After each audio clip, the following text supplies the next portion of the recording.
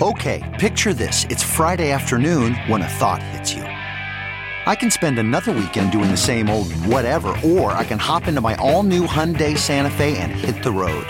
With available H-Track all-wheel drive and 3-row seating, my whole family can head deep into the wild. Conquer the weekend in the all-new Hyundai Santa Fe. Visit HyundaiUSA.com or call 562-314-4603 for more details. Hyundai, there's joy in every journey. Worried about letting someone else pick out the perfect avocado for your perfect impress-them-on-the-third-date guacamole? Well, good thing Instacart shoppers are as picky as you are. They find ripe avocados like it's their guac on the line. They are milk expiration date detectives. They bag eggs like the 12 precious pieces of cargo they are. So let Instacart shoppers overthink your groceries so that you can overthink what you'll wear on that third date. Download the Instacart app today to get free delivery on your first 3 orders, while supplies last. Minimum $10 per order. Additional terms apply. This is a strong reminder that the thing that got those institutions interested in the first place, the extreme variability and just the extremes of monetary policy, is every bit as true today as it was a year ago. You have to think that the NYDIGs of the world are working double time to reinforce this perspective with the institutions who are hovering on the edge of a bet. Welcome back to The Breakdown with me, NLW. It's a daily podcast on macro, Bitcoin, and the big picture power shifts remaking our world. The Breakdown is sponsored by Nexo.io and Bitstamp, and produced and distributed by CoinDesk. What's going on, guys? It is Monday, June 14th, and today I'm going to cover a few topics, but if I had to sum up the vibe here at the beginning of the week, it's the bulls trying to mount a comeback. As you've seen over the past few weeks, the mood had turned pretty significantly bearish. People were starting to ask whether we were settling in for a new crypto winter. At the beginning of the week last week, I talked about the inflation and digital gold narrative that had set the overarching framework for the previous year. This was the force that drove new market participants in, fueling the bull market that pushed Bitcoin from 10K all the way to 60K plus. Then again, Bitcoin hasn't been at 60K since early April. Since then, the bull market has felt the wind leave its sails. I speculated last week that the digital gold institutional momentum had largely stopped, thanks to a combination of two things. First, a macro environment which was largely waiting to see what happens next with rising inflation and expectations that the Fed would feel pressure to unwind monetary support and low interest rates.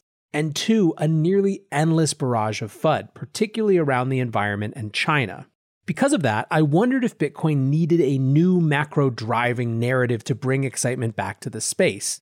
That seemed to happen with the bill in El Salvador to make Bitcoin legal tender. And if you need a sense of that new narrative that started to emerge, go check out Saturday's episode on Bitcoin as economic empowerment. However, just when I was ready to count out the institutional Fed has gone crazy, maybe this Bitcoin thing isn't so crazy, digital gold narrative, here comes Paul Tudor Jones himself, the great monetary inflation thesis writer storming back to re-up the message. Here's a clip from his conversation with Andrew Ross Sorkin on CNBC this morning. Listen, I like Bitcoin. Bitcoin is math, and math has been around for thousands of years. 2 plus 2 is going to equal 4, and it will for the next 2,000 years. So I like the idea of investing in something that's reliable, consistent, honest, and 100% certain.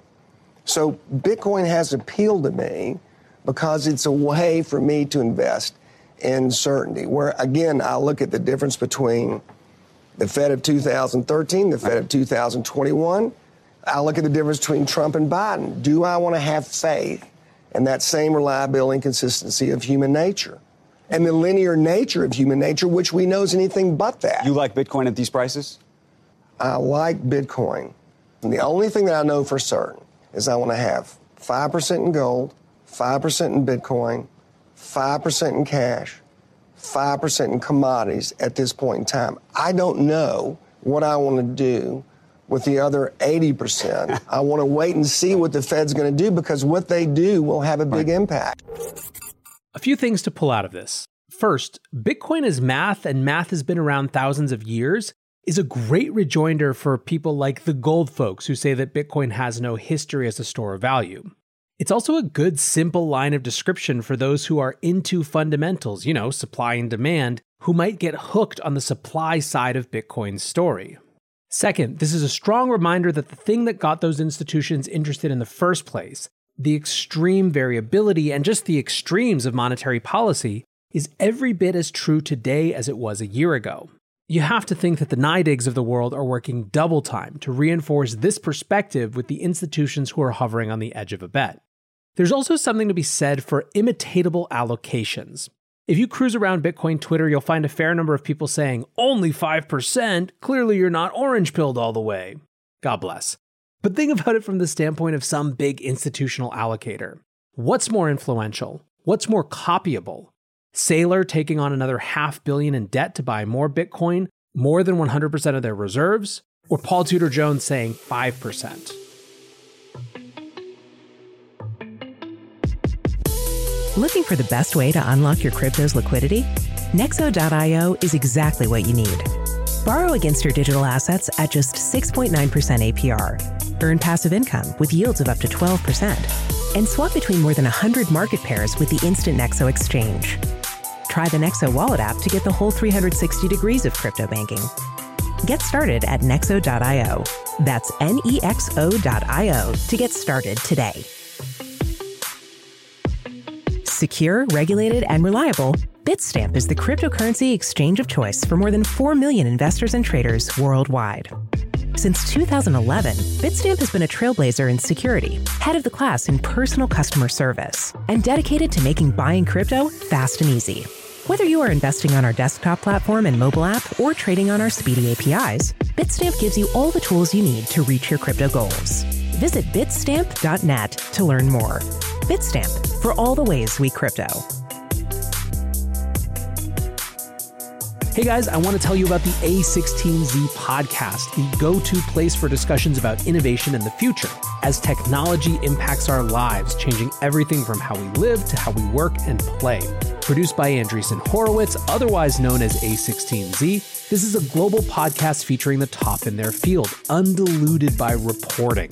Featuring expert voices from Vitalik Buterin to Chris Dixon, the A16Z podcast covers the important trends like crypto, everything from DeFi to NFTs before they're trends.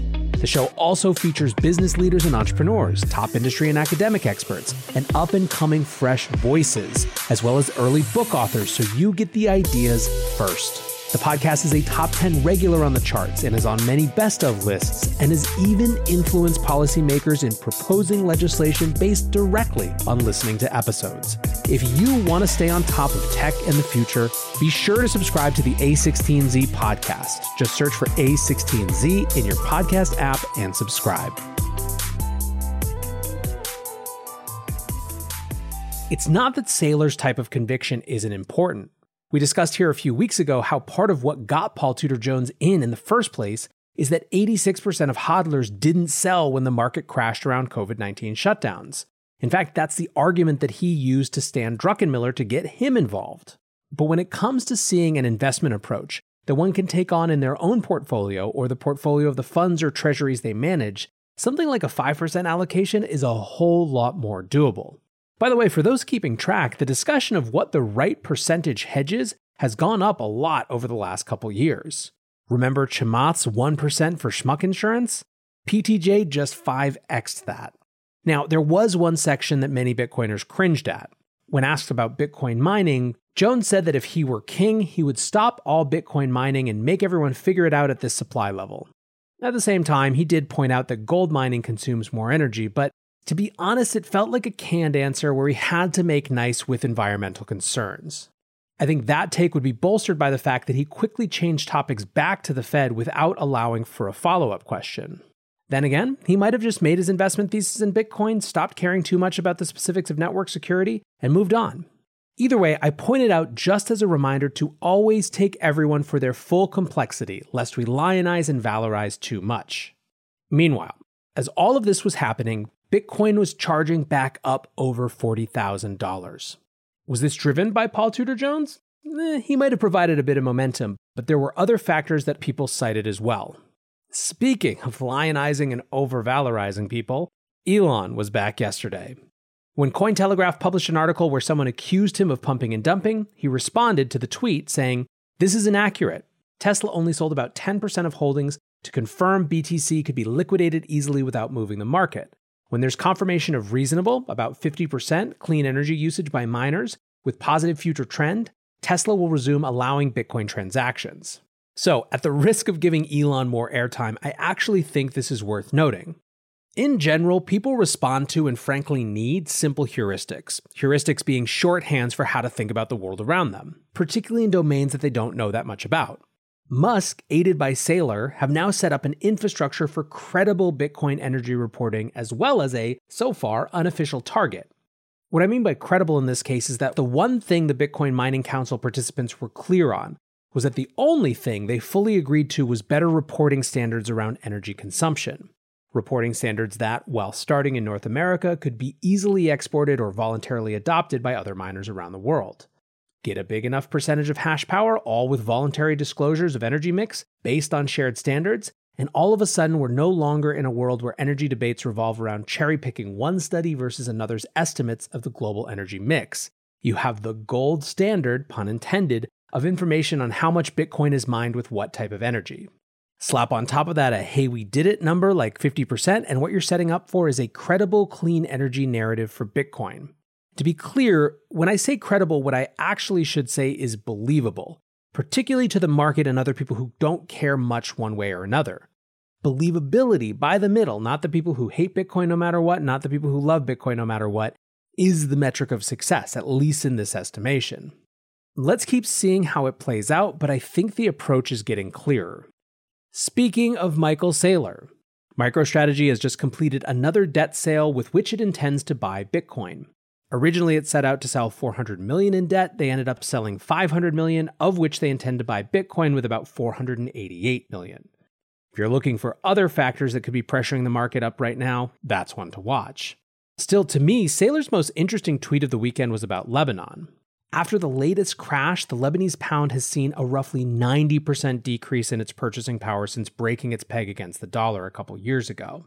I did a primer on this in April of last year, and it seems like it's about time for an update.